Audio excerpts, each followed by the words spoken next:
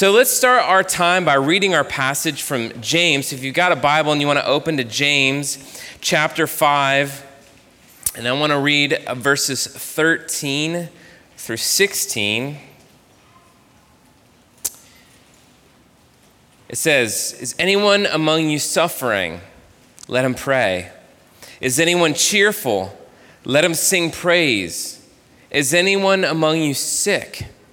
Let him call for the elders of the church and let them pray over him, anointing him with oil in the name of the Lord. And the prayer of faith will save the one who is sick, and the Lord will raise him up. And if he has committed sins, he will be forgiven. Therefore, confess your sins to one another and pray for one another, that you may be healed. The prayer of a righteous person has great power as it is working." This is the word of the Lord. Well, recently, my family and I, we moved into a new house, and we've been renovating it and doing some work on the east side of Columbus. And my kids have loved playing all kinds of sports out on our driveway, because we got a new driveway. And we have this net that can be turned into like a volleyball net and a tennis net. They use it for like badminton and whatever sport they can invent. They use it all the time. But as they were playing the other day, apparently, they startled a mother bird in her nest, and it startled her so much that the nest actually fell out onto the ground from way up on the top of the roof and fell to the ground. And there's two baby birds that spilled out into the mulch, and they're wiggling around helpless. And so my 11-year-old daughter came running to me, eyes filled with tears. She's sobbing and she's helpless. She can't figure out what to do. I went out and I saw that my son and daughter were trying to figure out a way to climb up to get up to the roof. So they had a couple old tubs that they had flipped upside down, and it looked like a disaster. But so I'm assessing the situation. I'm looking at it. Now, you have to understand, I'm not a cruel, anti-animal person. But my initial thought was, we just got to let nature take its course. I'm looking at this and I'm like, I grew up, I don't know if this is true, but I grew up hearing like, if you touch a baby bird, its mother will abandon the bird, and so all that's going through my head. But my daughter does not care about any of that science. And she does not care about any of that. She just looks at me and is like, you have to do something. You have to. So it fell from high. It was high. It was way up there. So I'm like, I don't know. I mean, these birds are really small. But anyway, I just couldn't stop. So I get gloves. I get the ladder out. I gather the nest and I try to get it all back together. And I take the baby birds and scoop it in, and I'm like this is all my neighbor's house too, by the way. So I'm like on my neighbor's house. We just moved there too, by the way. And so I'm like, hey neighbors, just checking your windows. But I'm up there and I'm trying to steady it back in the gutter. And so my daughter and I, my son, we go back in the house and we go in our little bathroom where we can see the nest, and we're just like watching, waiting for the baby bird to come back, or for the mama bird to come back. And miraculously, the mama bird does come back. And even to this day, I checked this morning, the mama's there, everything's fine. But it was in that moment, as I was thinking about this, and as a preacher, I'm always thinking about some kind of connection to the Bible, right? But I saw exactly what prayer is all about. It hit me what James here in our text is trying to say, that in our helplessness, in our weakness, we can appeal to the one who has strength and power to make it right. And just as I saw my daughter's tears and I saw her pain in that situation, God our Father, his posture, and this is where we need to start. His posture is one to feel our tears, feel our pain, have compassion on us. And his posture is to do something about it. He wants to do something about our situation. So let me just start, before we dive into the particulars here. Do you believe that this is what God wants? Do you believe this is God's posture to you? Do you truly feel that God wants to hear those prayers for help, and he will be moved in such a way that he will do something about it? Maybe the bigger question is, do you believe that your pleas to God actually provokes him to act? Some of you are just really cynical. You just don't believe that. You're like, I've been there, done that. I've prayed that, didn't get an answer, so I'm done with all that. But these are the very questions that James is tapping on here, that he's trying to address subtly and not so subtly. You see, this isn't the first time James has addressed prayer, nor I realize this is the first time that Substance is addressing prayer, but James is giving us some handles, some real practical methods for how we can take these pleas to our Heavenly Father, how we can take our suffering to him, how we can take our need for healing to him, how we can do all of this, how we can be a church community that leans into the reality that God hears us and that he wants to change the situations that we find ourselves in. So I want to walk through some of those handles James gives us this morning and look at really two main points. First is the prayer of the church, and secondly is the songs of the church. Let's first talk about the prayers of the church. James, he comes right out with it. He says, is anyone among you suffering? Let him pray. It's like, that's just a great one-liner. You suffering? Pray. Let him pray. So the nest is knocked over. Death is pending. Weakness is felt in you. Suffering overcomes. What do we do with all of this? Do we just sit in it? Do we just let it swallow us up? No, James is saying, pray. Pray about it.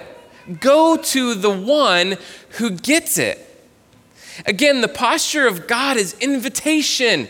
Come to me, all who are weary, and I will give you a real rest. His invitation is to come to him. That's his posture. He knows. He of all people, he knows who he is. He knows that he has the armory. He has the well. He has the warehouse of blessings. In him is all that we need for life and breath and everything. He is the one who gives us all. Jesus was trying to bake this vision into our minds, into our vision of who the Father is. In Matthew 7:11, when he says, if you then, who are evil, know how to give good gifts to your children, how much more will your Father who is in heaven give good things to those who ask him?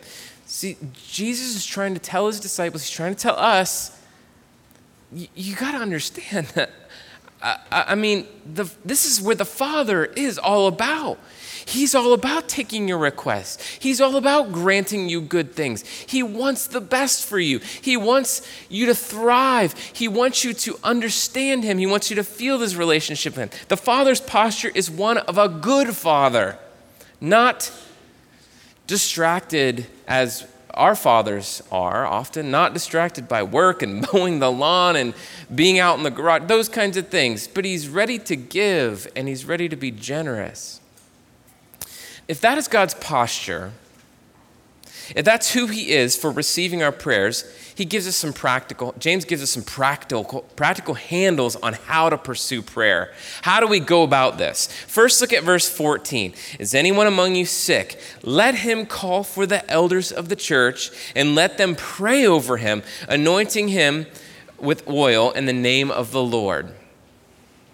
So the elders of the church are called by God to two things: the ministry of word, that's teaching, guiding, leading in the things of the Bible, and the ministry of prayer, hearing from God and pleading to God on behalf of the people.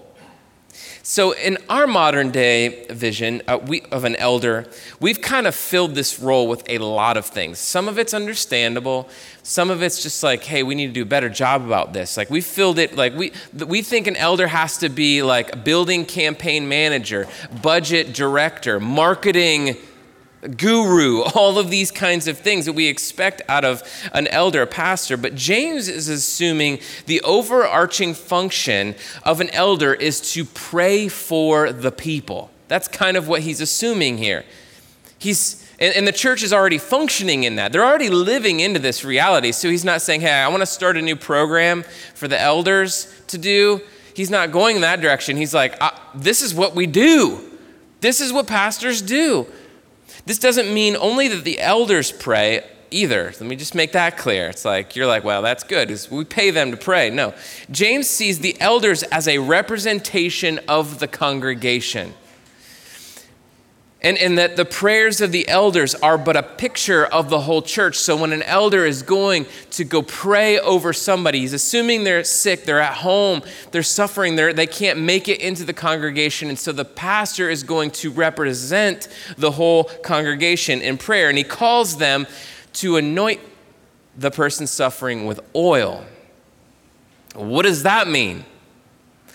This is a fairly foreign idea to modern ears, right? The idea of anointing someone with oil. It's difficult to interpret what James had in mind as the elders anoint with oil. I mean, we know from other places in Scripture that oil was used for medicinal reasons. So if you guys know the parable of the Good Samaritan, right? When we finally get to the place where we see the Good Samaritan, the Samaritan found the man beat up by robbers, and he poured oil on him to soothe the wounds and to help heal him, to help heal this person. And Scripture shows that medicine was always a means of God to heal someone of their various wounds and their sickness. And this anointing here could be a way of treating sickness alongside of prayer. It's not like he's saying, James is obviously saying, just anoint them with oil, give them medicine,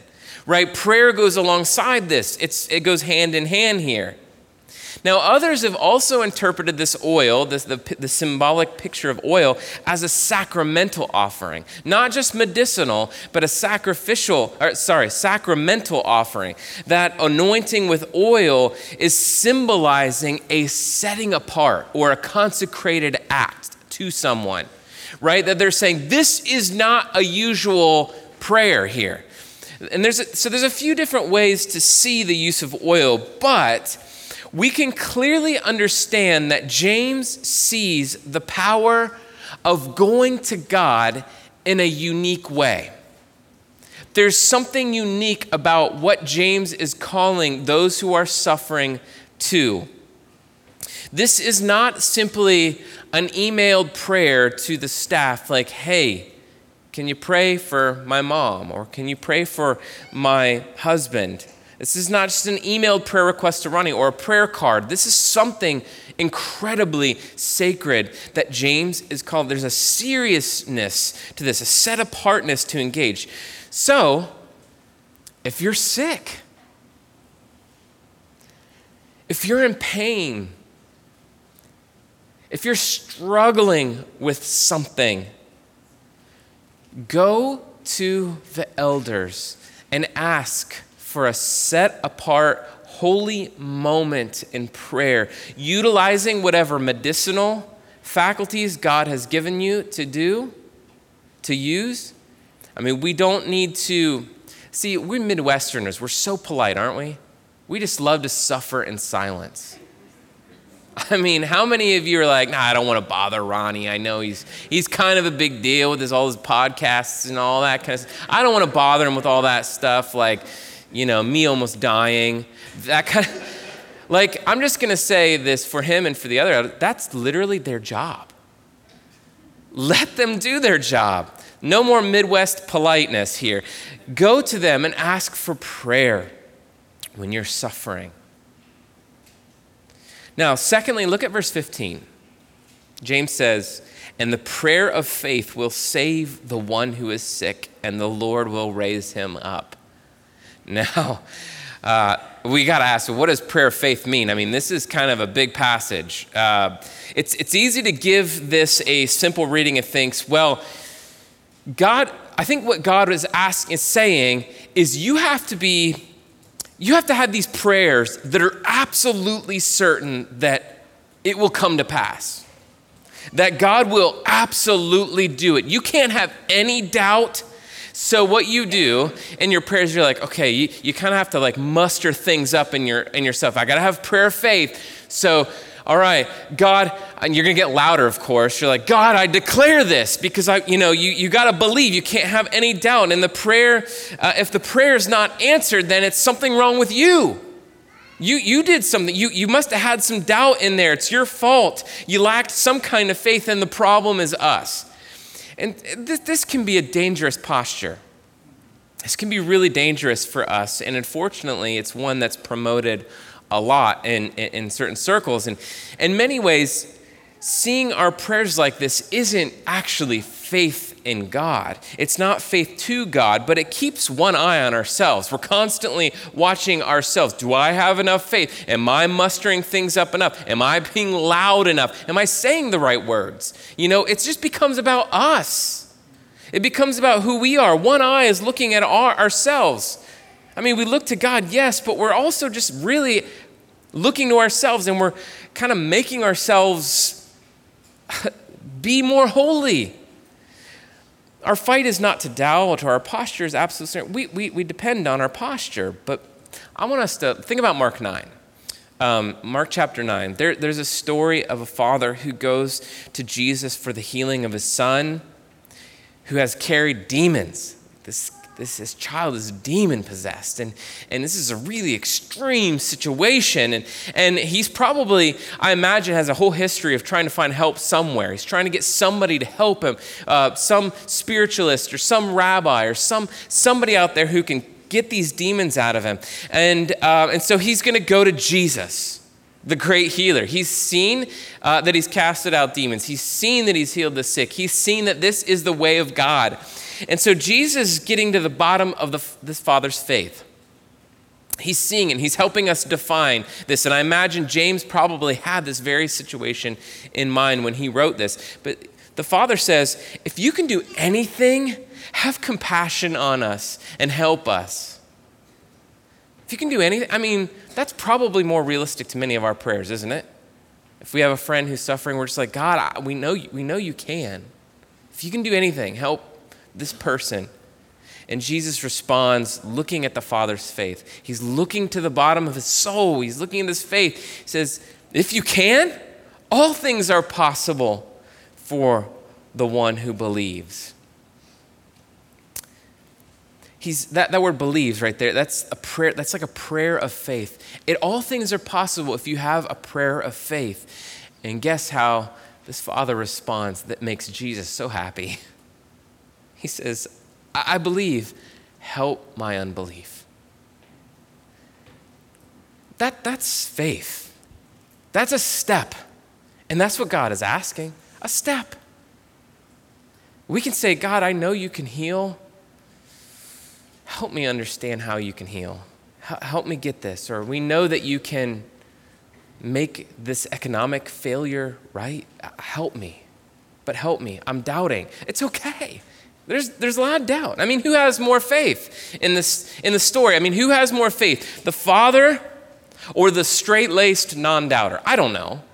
I don't know who has more faith in that. I mean, it's not really for us to decide, but the point is that prayer and faith is simply coming to God with our request, coming to him, knowing who he is, and being able to say, I do have some doubts that you will heal this situation. I mean, you know my past, Lord.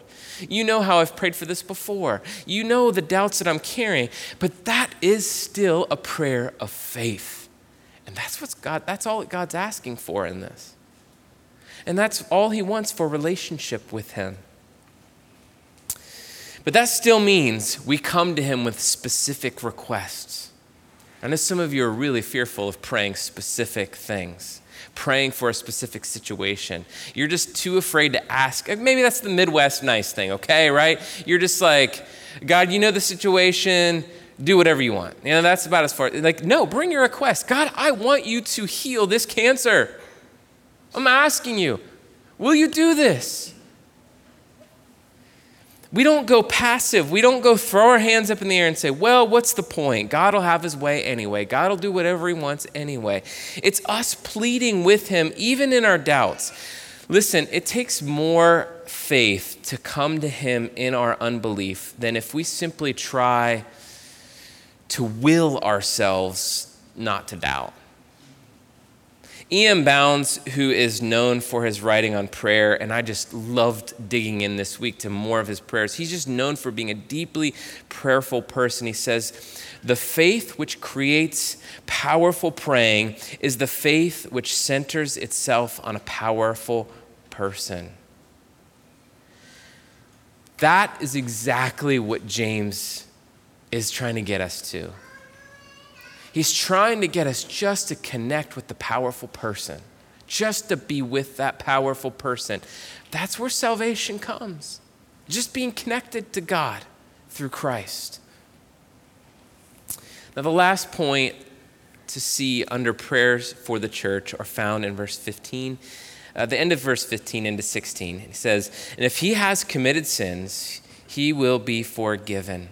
Therefore, confess your sins to one another and pray for one another that you may be healed.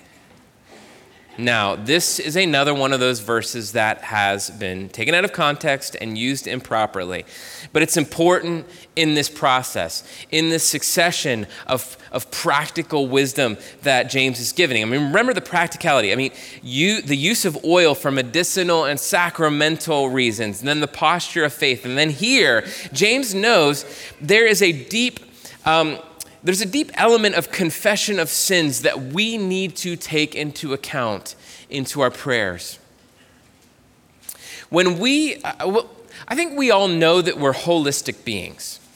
We kind of know that I think especially through COVID, it taught us and showed us what many experts already know, that we are very connected in body, mental, spiritual, emotional. All those are really, really connected to one another. The medical professionals are seeing it. Teachers are seeing it. I mean, teachers see it in children. My wife's a teacher. That's what she reminded me of that and reminds me of that regularly. Teachers see the connection. Where there is deep emotional issues, it often affects our bodily life. Years ago, I was suffering from horrible migraines, stomach ulcers, and sleep apnea. Had major body issues. And if I simply took that to God, which I did, and I was specific, God, you know, the stomach thing and my head, I asked him to heal me. I asked him to heal me in this. But if I didn't stop to go deeper with myself in that sickness and in that suffering to what God was saying through all of this, I would have missed out on some soul level issues. Because I was sinning on so many levels. I was overworking because I lacked trust that God could shepherd the church better than me. I thought it all depended on me. I was stressed out because I was entitled that I wasn't getting what I wanted. Now, I'm oversimplifying a few things a bit, but seeing that and understanding that there's an element of soul that James is getting us to, he's trying to take us to. There's a rooted sin that I needed to bring out and confess to God that I was seeing in my physical state, in my physical suffering. James has some insight into this because he sees our lives holistically. He sees a connection in the process of praying for healing and suffering to the sins that we hold on to. Now, please hear this correctly. I'm just going to say it really bluntly so you don't walk out of here confused. If you are sick, if you are suffering, it's not because you are in sin. However, this is a big however. I've got it in capital letters on my notes. However, would you be willing to just wiggle into that tension for a minute? Would you be willing to just go into the tension between your sickness and your sin? James is saying in your prayers of bodily healing, in your suffering, check your soul too. He's not afraid to go there. And I know, again, I know this has been abused. This passage has been very much abused. Get right before God in our soul is what he's calling us to. Get your connection to God right. Physical healing and spiritual healing, they go hand in hand. James is telling us those go together.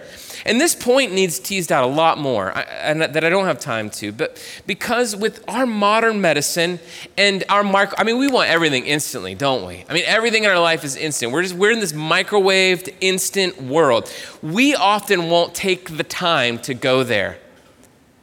And when you're suffering, you don't want to think about that kind of stuff. You don't want to think about your soul and your unconfessed sin. You're just like, God, help me. Just relieve me from this. Make it all go away right now. We don't address the soul's estate before God. We don't see the connection of soul and body. But oftentimes,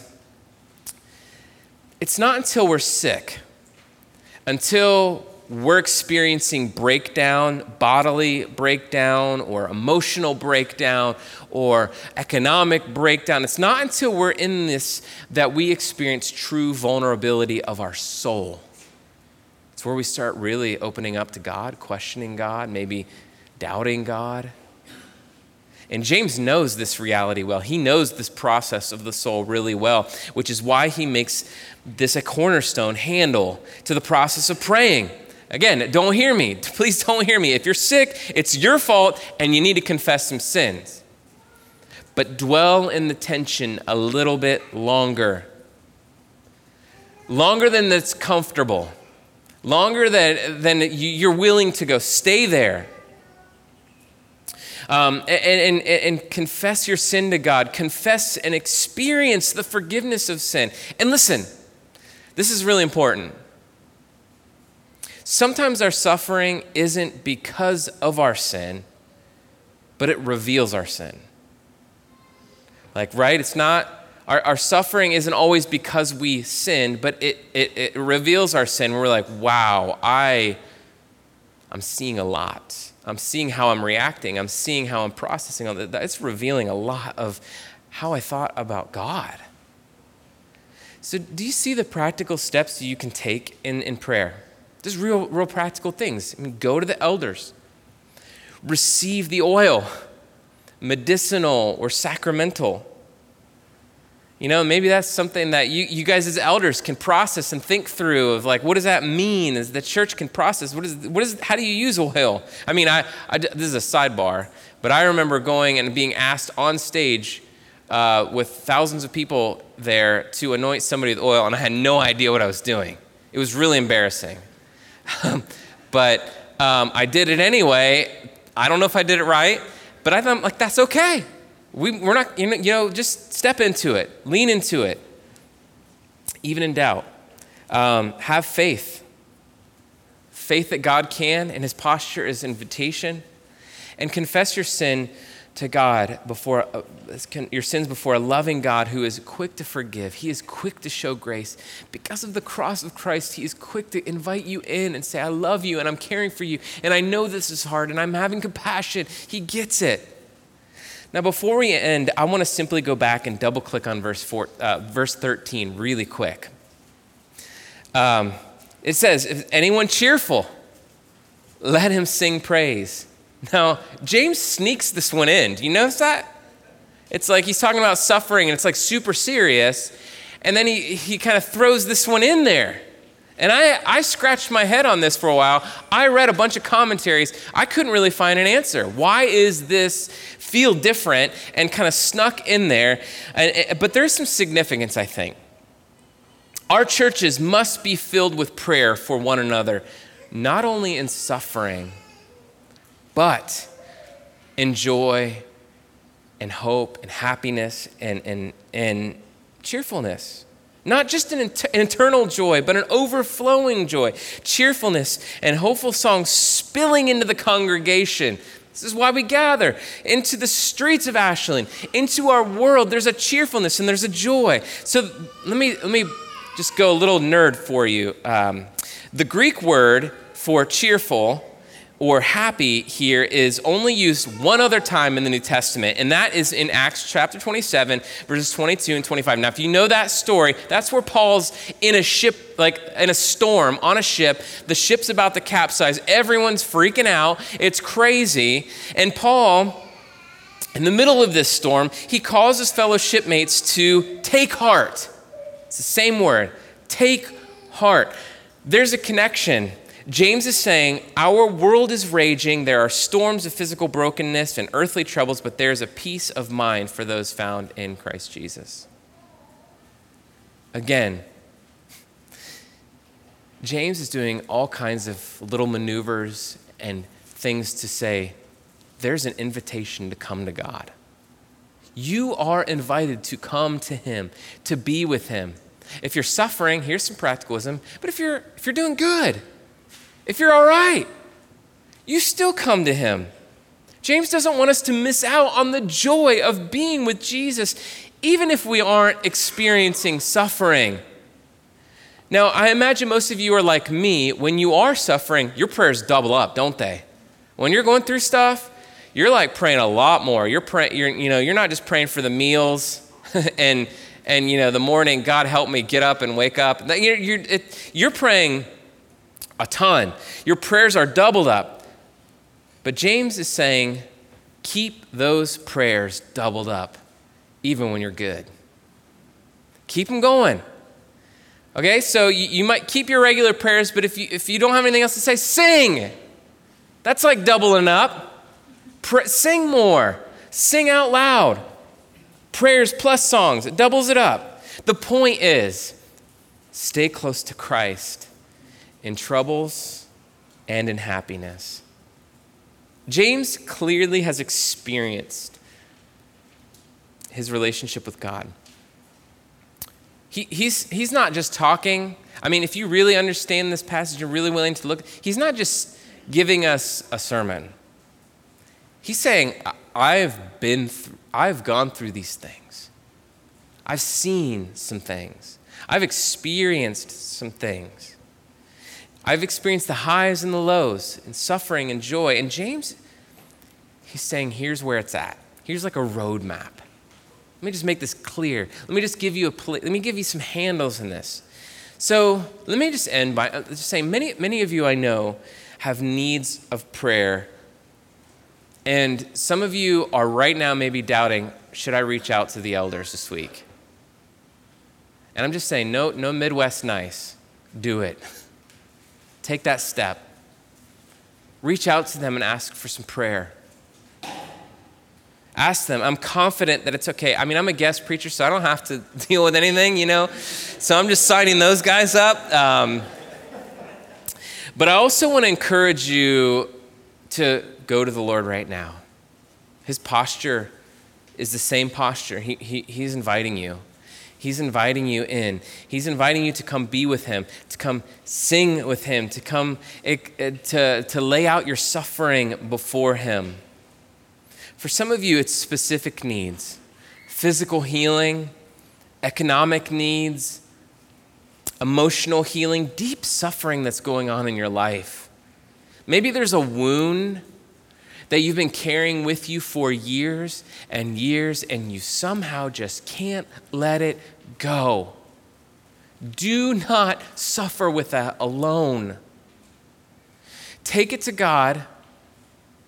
Ask the elders for prayer. And again, I'll say, asking the elders just doesn't all depend on them. They are representing the church. So go to the people in the church. Go talk to your group, your small group leader. Talk to somebody sitting near you, somebody that you might have just even a little relationship with, and just say, I need prayer for this specific reason. And I just want to encourage those of you who are asked to pray for somebody, take some time. Make it a culture here in the church to say, okay, let's go grab a corner and pray. So that, after church, there's just a ton of people praying in corners and praying for one another.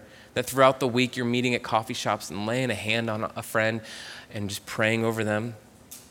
God wants to hear those specific needs. For others of you, it's time to sing loudly. If you're good, you're like, I'm actually doing really good.